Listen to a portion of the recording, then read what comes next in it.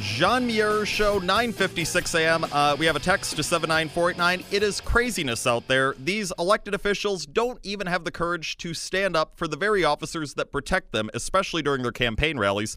So here's my thought. The police officers, when asked to serve as security during these campaign rallies, say, thanks, but no thanks. You don't have our backs. We don't have yours. All these elites who are calling for defunding the police, every one of them that has their own private security, their own bodyguards, whatever, they should willingly give them up.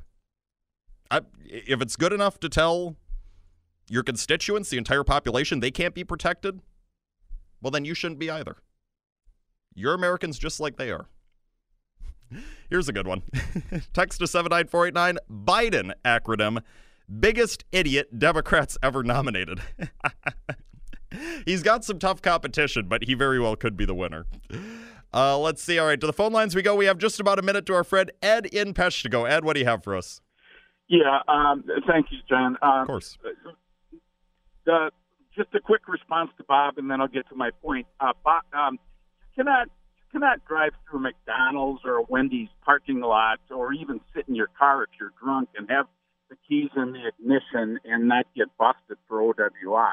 Mm-hmm. So the guy was likely guilty. But anyway, what I called about is the way I think this thing in Atlanta is going to play out is I think that, first of all, the DA politically overcharged the guy. As we get to trial, I think that officer is I think he's gonna get it kicked.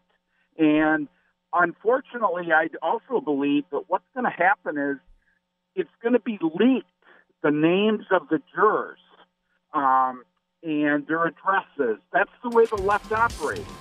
And you can comment on this after the hour, but I'd like your perspective on that. Well, Ed, thank you very much for that call. And, to your first point, I mean, Brooks, sad situation, but it was his own doing. The guy committed a crime. He resisted arrest. He attacked an officer. He stole from an officer. He could have done a lot more damage. I mean, what do you expect to happen? It's 9:58. This is the John Muir Show.